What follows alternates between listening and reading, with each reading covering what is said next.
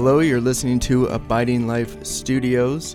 I'm Noah Wells, and today in the studio I have Steve Reinhard, Mike Yankee, and John Kovach, and this is part 2 of suicide. Wow, that sounds ominous. Yes, it is. So we kind of wanted to, we talked about this and we wanted to, again, we're not really theologians here, and we're really not approaching it from that angle. We're here to be close with our brothers and sisters and just recognize that this is a super important topic, and we kind of like to address this podcast to those of you and ourselves who have had someone you care about, someone that's close to you, someone you love, go ahead and commit suicide. Okay? Yeah. And we recognize that everybody will be in different places and have different experiences, and we don't pretend to have an answer for you other than I kind of hate to admit this, but I've been forbidden from cussing, but it really hurts bad to have somebody that you love take their own life. Yeah, I agree. Yeah, it really hurts. And it hurts for years and years and years. Yeah, it sure can. Yeah. When we've dealt with this in our family, and there's a whole range of emotions that people go through. From I think the first thing is disbelief, and then I think in no particular order comes anger and condemnation of yourself for not seeing it. Of course, sadness and grief. There's all these emotions, these stages that you go through afterwards. So, Mike, in your experience with going through this in your family, I was wondering, just kind of trying to put myself in that position, and maybe you can tell us more about that later, but did you feel ashamed at all or anything like that? Yeah, I did. I remember having a conversation in the car that with my wife. I don't remember where we were going, but I remember telling her that, or having this conversation about, could you please tell me that this is not my fault? Huh. And, I told her the same thing, and that I think that was really important for us to work through that. To say that it's not my fault and it's not your fault. And I think that was really good for our marriage and for our health to say that to each other, because, we were talking in the break about a lot of times our suicide can cause a lot of problems in the family, even divorce, separations, standoffishness, if that's a word. And just all types of divisions. So, Mike, were you feeling guilty? Yeah, I think everybody in the family that was involved or that knew her really had to examine themselves and say, what could I have done to make this not happen? Right. Or I wish I could have seen it. Or I wish I could have stopped or said something to her before that would have changed her way of thinking, or put a thought into her mind that may have stopped her from thinking that this was the only choice. So I'm trying to think of a nice way to ask this, but was there any answer to that question that when you kind of examined your lives, and were you able to come up with anything like, we could have done this, we could have done this, or we should have seen it coming? Or how did you answer some of those questions, and then the folks that you're close to? Well, I think everybody had those things. Everybody had those thoughts of, well, if I would have said this, or if I would have been nicer, if I would have hugged her more, if I wouldn't have said this, if I would have been more patient, or if I would have been more forceful in this here. I think everybody involved that I talked to, at least, had some form of regret or some form of some thought in their mind that they could have done something. Mm-hmm. I really think I could have done something to stop this. So, am I getting it right? Maybe self-blame, blaming themselves a little bit Yeah. that she did that, Yeah. or a lot maybe, or Yeah. blaming themselves a lot. Did anybody just? Sure. Yeah. Yeah. And I think that's what I would probably be thinking of doing, because I love blame. Like blame should be my middle name, and either blaming myself or blaming somebody else. And so that's kind of how I've had several people who've killed themselves that I've known and really loved, and I've kind of take the opposite track, as I feel pretty upset and angry with them that they would do that. Right. And so I always say, man, if I'd just known, or if they just told me, I'd have been there for them, but I didn't know. And then I even feel more angry. Is like, why, why wouldn't you tell me that? Right. Well, of course, because you'd be angry with me. Yeah. Yeah. Yeah. I think everybody went through that. And I think that's pretty natural to go through and blame yourself. Or there was even some blame of, well, they should have done this or they should have done that. And Right. that's really sad to go that way, because I'm not sure I understand what do you mean by that? Well, instead of blaming yourself, saying, well, if this person would have done this. Oh, somebody else in the somebody family. else Yeah, would've somebody noticed it's it. not my fault. It's somebody else's Yeah. Oh, fault. if her husband would have loved her, if her child would have come and told her how much he cared about her All those while she was things. in the nursing home. Yeah. Yeah. Oh man, I jump right on that bandwagon. Yeah. It doesn't lead very far, but it's kind of fun to be on. Yeah, Well, I would it's- blame myself. Well, it's a lot better to blame somebody else than to blame yourself. Noah has never figured that out, but it's like if we're talking blame, it's like, I'd rather just blame myself. Yeah, just beat pass myself just up pass over it it. around. It's, yeah. Let But somebody else carry it. I'll try it next time. Yeah.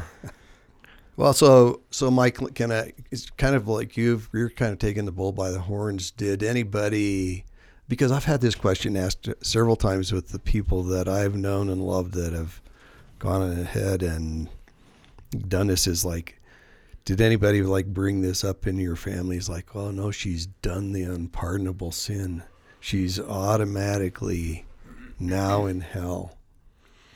I didn't hear that directly from anybody in my family, but I heard some overtones of that from outside the family.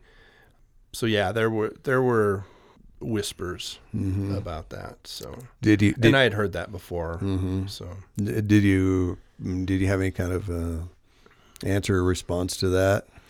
well, since I didn't hear it directly, I really didn't. But I don't believe that she did the unpardonable sin. I think that came somewhere from, I'm not sure. I've heard stories that it came from, a certain denomination that I don't think we need to get into, but there was, I think it's just a false teaching that was birthed for some reason in the past, probably hundreds or thousands of years ago. I would agree with that. I mean, Jesus, love and forgiveness, and that whole concept of unforgivable goes against that. It's Right. at odds with that, Absolutely. So I agree. I think it was birthed out of something different, but it's out there. No Yeah. doubt it's out there. Yeah. Yeah, I mean, do you think it was all started just to try to maybe stop it? I think so. Yeah. Yeah. Yeah. Or scare you Yeah. to not do it? Yep. Yeah, I've having gone through the pain of having someone who I love take their own life.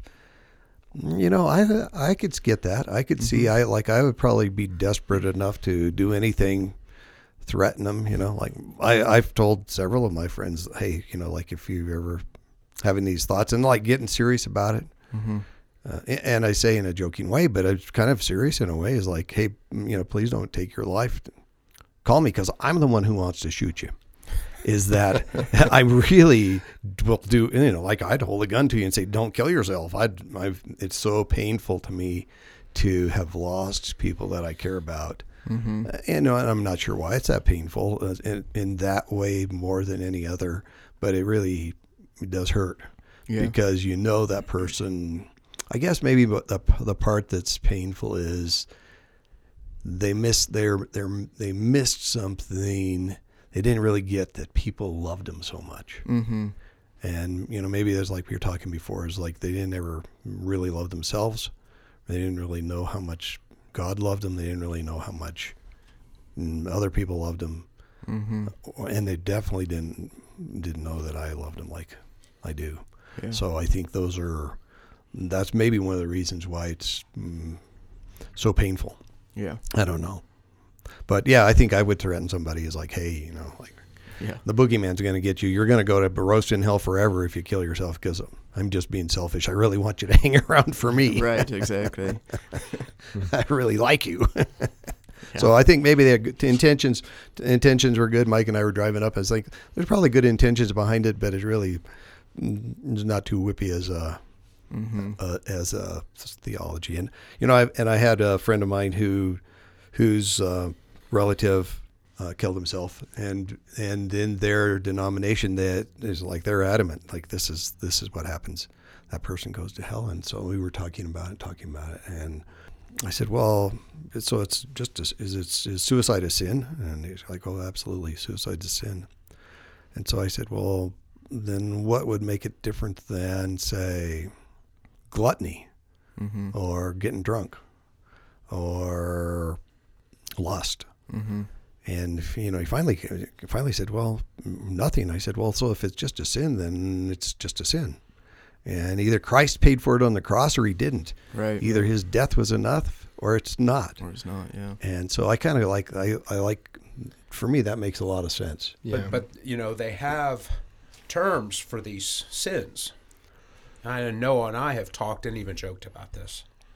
But they have the mortal sin, and then there's the venial sin, as if there's some hierarchy of sin. And that teaching is out there. It's not anywhere in the Word, but it's out there. Right. Yeah, and that's way beyond my pay grade. Yeah, it's taught by man. Yeah. What's interesting, when I think about this, it's just a tough topic, but it's one that shows no partiality. It doesn't matter Christian or non-Christian, it affects them. Black or white, any race, it affects them. Age shows no partiality. And it's the ultimate escape. When you talk about certain addictions, they're all considered some kind of an escape. Whether it be drugs, alcohol, porn, these are all escapes from some part of your reality. Mm-hmm. And this is the ultimate escape because it's a permanent Right. escape. And what's interesting to me is that in showing no partiality, I can understand, and many people are like, well, why would this person do it? They had everything. And we can understand that the person who has everything might like to get drunk or get high because it's temporary. But why would they want to commit suicide? But it shows no partiality. How many, and I'll just as an example, over the years, rock stars who had millions of dollars, adoring fans, had released records and had gold records, they kill themselves. And it's a difficult subject, and it's difficult for some to understand that this thing shows no partiality. It's not about how much money you have, how much fame you have, all of those idols. It can affect you. It makes no difference. Right. Yeah, and I let's, if it's okay, I'd like to just bring it back down to our audience. I don't know that any rock star is going to listen to this. It's our Abiding Life crowd and the churches we go to and our pastors and our leaders. And I think that's the same thing. Is like it shocks us when somebody that we love and admire has taken their own life. But you're right; it shows no partiality, and it's just as like any other sin. Of course, it doesn't. How could it? Mm-hmm. And I think that's a really great point you bring up. Yeah. So guys, Mike's gone through this, and I've gone through it, and Noah's gone through it, and John's it's wonderful. He hasn't had anybody around him and that's I give really been. To God be all the glory for that, But as I've said before, there are a number of people who I'm friends with and who I've discipled who have struggled with this for quite a long amount of time for various reasons. And, I'm thankful that they haven't followed through with it and haven't taken that last step. But they struggle, and they're just, they're crying out for it. And sometimes it's just an ear, being willing to listen to someone, to give them some time from our busy lives. Makes a big difference. Yeah. So what's the message we would share with somebody who's gone through this and you've lost somebody, and you're there? You may be feeling. Noah, could you tell us how you were feeling when you've lost somebody that you really love, and that because I think we all experience those same feelings. It doesn't really matter how the person's gone, but we have those feelings. And what do we do with that? How are you feeling here? You were telling us a little bit beforehand of how you were feeling a few years back. Oh, a few years back, yeah. After you lost your dad. Oh yeah, after I lost my dad, I was very angry, very didn't see the point in this life. Didn't really understand why. Didn't really understand what it was all about. I didn't really, you just go through pain and then you die and then that's it. So I was having a really hard time. And like you were saying, it's probably a lot with grief and depression. But I was like that for probably a year of real anger after my dad passed away. But my dad didn't commit suicide, but just in death in general. And yeah, you just I, of course, took all the blame and you start hating yourself, and then I started going back into suicide. So it was really hard. And when after my dad passed away, I didn't really understand the whole life thing, and it really frustrated me that my dad had a lot of sicknesses, but he was always traveling, always helping people, always gone, just always just doing his best for people. And then he died, and I thought, man, there's no reward. He doesn't get anything after that. He doesn't get to retire and spend time with me and my and his grandkids, and really just having a hard time with it. And then I started just thinking about suicide, and I hadn't thought about suicide since I was 19. So it was weird for me again to go back into that depression and want to hurt myself. And so I started thinking about it nonstop every day, thinking about it. And so we have a gym out in our backyard, and I thought, well, I'll just go back there and start working out and see if that helps. So I went out there, and all of a sudden this pain came over me that was just brutal pain. And it brought me to my knees, and I had to crawl back upstairs, up our deck, and then inside, and my wife was yelling, do I need to call 911? And I said, no, I got to go talk to God. And I crawled down into our basement, got on my knees, and right when I got on my knees, the Lord spoke to me and said, here you go. Here's your choice. You can choose death right now. And right then I really understood the point of this life, at least for me, and that is to know Christ on earth. Be friends, know him in every situation, talk to him with every situation. And I told him right there, I choose life. And as soon as I did, that pain went away instantly. And anyone listening, the only thing, I have to choose life every day. And that's what I want to tell anybody out there. Wake up. I know it's brutal, but choose life. choose it. Choose Christ. Keep walking with him. No matter how brutal it is, just keep going with him and share everything with him. Amen. Yeah, thanks for telling us that. That's really powerful story. And I think probably some of our listeners can identify with that, of feeling that pain after losing someone they love, to the point where you're laying on the ground bawling, wondering what it's all about and how you can make it through it. How can you ever get through it? Yeah, what's the point? And what's the point? And here you are, you've lost somebody that you dearly love and who means the world to you. Now the world seems different and dark and lonely. Yeah. And I kind of imagine that you're probably feeling like you're the only one in the world at that time when you're out here feeling that pain. Yeah. Yeah, you definitely feel like you're the only one. And then did you feel like anybody even cared?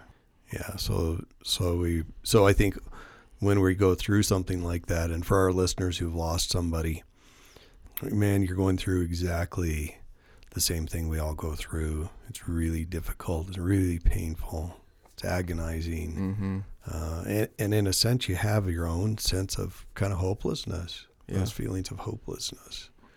And so that's where we'd, as Noah said, we all get the two boxes. We get the two gifts. We get one where we can choose life, or we get one where we can, the one that's got the hopelessness ribbon wrapped around it, where it just escalates and it's a box of more hopelessness. Yeah. So we do get a choice. Yeah, he still gives us a choice. We do give a choice. And I think I like one of the things, I don't know if you were writing things down at that point, but I think there's another thing where we can write down, for those people that have survived and lost somebody, if you write down how you're feeling, write down what you're going through, what you're experiencing, what those feelings are. And one of the great things about writing things down, like Mike said on our previous podcast, is you can throw them away. You can throw those things away. And what that really proves to us is they're just feelings. Yeah. They're not facts. They're not the truth. They're just something that we're feeling.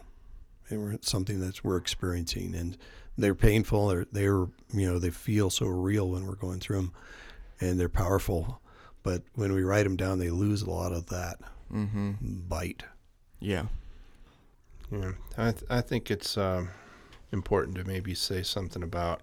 I realize that most of the people that are listening to this are going to be people that are subscribed to the Abiding Life channel, but there are probably some people that maybe not affiliated with our ministry. But I think it's important to point out that for the believer, first of all, that understand how much God really loves you, and He has come to give us life and life more abundantly. And so these thoughts of depression and condemnation and suicide and hopelessness are not from Him, but they are from, like we had talked about earlier, they're from the devil that wants to accuse us day and night. But it's important for us to choose Christ.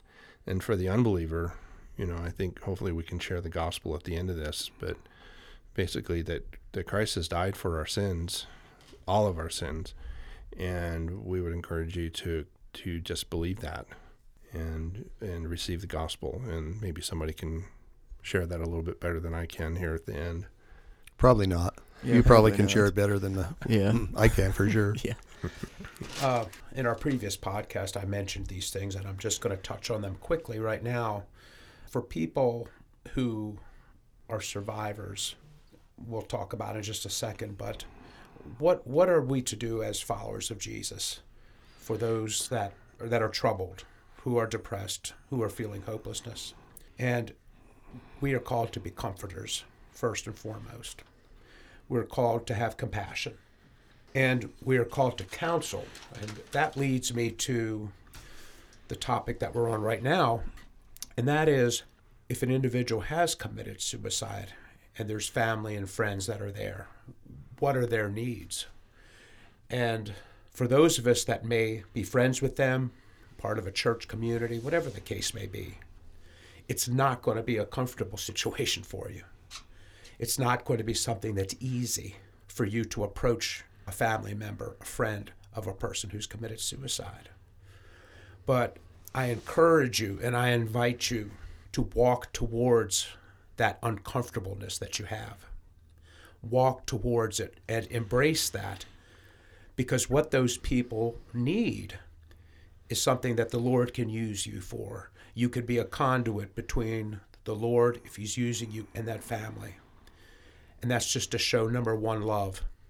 Let them know. Tell them that you love them and that you care for them.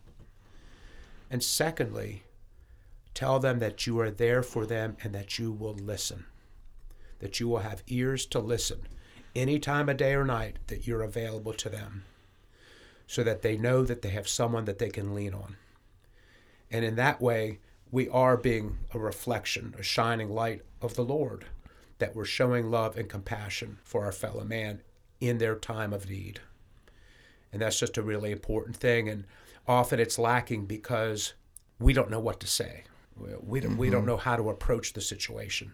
And then it becomes more about us than about them. And that's why I would encourage you, if you're in that position, to walk towards that uncomfortableness and embrace it. Amen. So just to like make this a little bit more practical, how would you do that? I mean, I have some ideas, but I'm not sure. I'm putting in a plug for my friend Curtis Blair here. We were talking about this the other day, and he did a funeral for a boy who had committed suicide, and he went up to the man's mom and said, "So, can I mention this, that he committed suicide at the funeral when I do the funeral?" And she said, she just shook. She shook because she hadn't told anyone because of the shame she felt over. And so Curtis said, "Well, this is a great opportunity then. Let me bring it out. Let me tell anybody." And so Curtis started off the funeral by saying, "We're here today to celebrate this man's life who took his own life." And he said the whole church gasped because no one knew. So we want to have our collective gasp today and be able to have that and bring it out. And so we don't want to, like John said, we can run toward a person and embrace them, but let's not encourage them to hide it. And if they're feeling shame, they can just say, "Oh, I'm really feeling ashamed." Yeah. And just tell us how they're feeling instead of trying to cover it up. And then I think another thing we could do to do what John said would be, I've talked to my friend Curtis a lot about this, as when I don't know what to say, the best thing to do is to say, "Man, I'm feeling really awkward and I don't know what to say. I just want to sit here and be with you."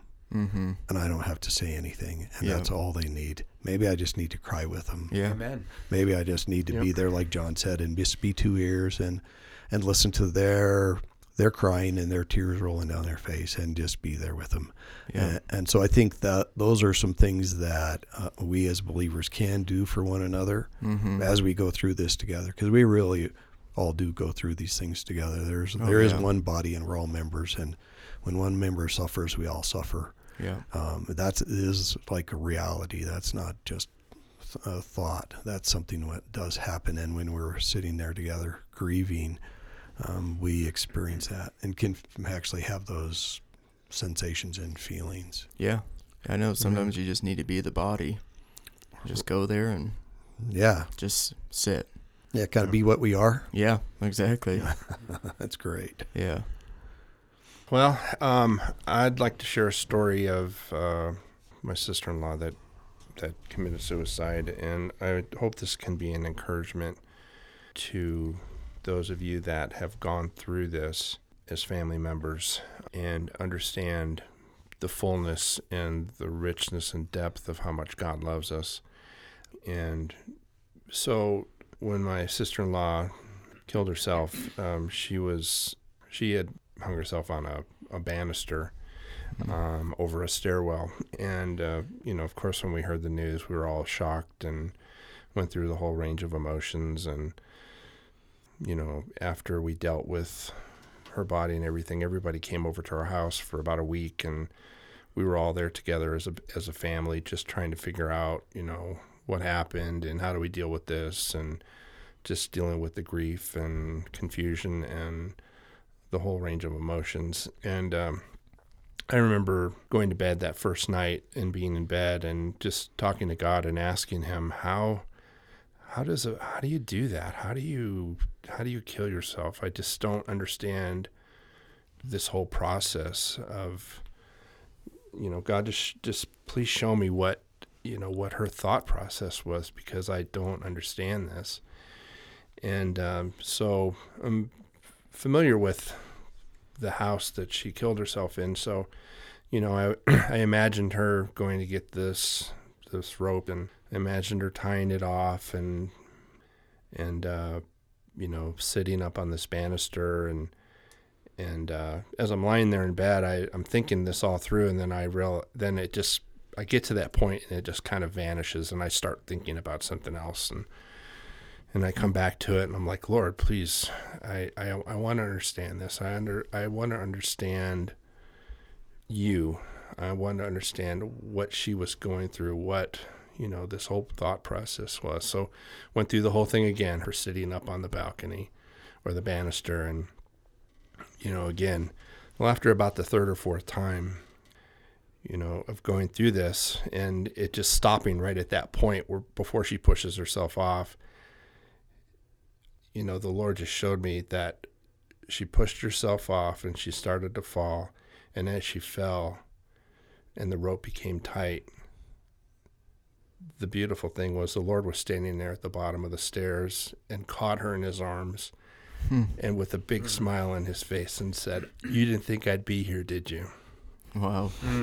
Amen. And he caught her just at that moment of death in his arms with a smile on his face, and him greeting her right there at that moment and accepting her into his arms. But it was that she did, I think the reason that she did it was because she didn't fully understand how much God loved her. Mm-hmm. And she had no other place to go. And she just thought that there's no point. Like you were saying earlier, no, there's no point to living. But she just completely miscalculated how much God really loved her. Yeah, we always forget that God's there. He's always there. Yeah. He's not leaving you. You always forget about that, though, when you go into that deep depression. Yeah. And for the person that doesn't know Christ, I think now would be a good time to tell you that God loves you and God died for your sins and God has come to give you life more abundantly. And all we have to do is just believe in him, on whom God sent. God sent his son to die for our sins. And if you have any more questions about that, contact Noah at Abiding Life Ministries, and he can help walk you through that. Yep. Yeah, and I'd like to also throw out, thanks, Mike, for telling us that story. That was a good story. What a wonderful story. I just can't get that out of my mind. You didn't think I'd be here, did you? Yeah. Yeah. That's so cool. And I shared that with my family the next morning, and it was such a blessing. Not that what I said was special, but I really feel like God showed me that, and it actually brought peace to her family members, and it helped minister to other people in the church also. So it was really a blessing. Yeah, how cool. I kind of think that's, as I heard you say that, I thought, wow, I think I've heard God say that to me a lot of times when I thought I was escaping God, actually. Mm-hmm. You didn't think I'd be here, did you? Yeah. You didn't think I'd be here, did you? Yeah. Yeah. You didn't think I'd be here either, did you? But guess what? The message of Abiding Life Ministries is there's nothing the nearness of Christ can't overcome. Right. Amen. And so it's like, why would I be shocked that he's here? Yeah. How cool. It is cool. Thanks again, Mike. Thanks, what Mike. a great message. So for those folks of you who've lost someone you love, I'd also encourage you to go ahead and, if you're moved by the Lord, go ahead and get a hold of Noah. He's got like tons of experience in this realm, and is a great counselor. and has been there. So I always learn something. I'm always moved. I'm always pointed to Christ when I get together with all these guys, but especially Noah. Yeah, thanks guys for coming out and sharing your heart. I love that about every one of you. Absolutely. Yeah. Well, that wraps it up for this part 2 of suicide. I'm sure we'll do another one down the road. But thanks for listening, and we will be back with another one someday. Thanks.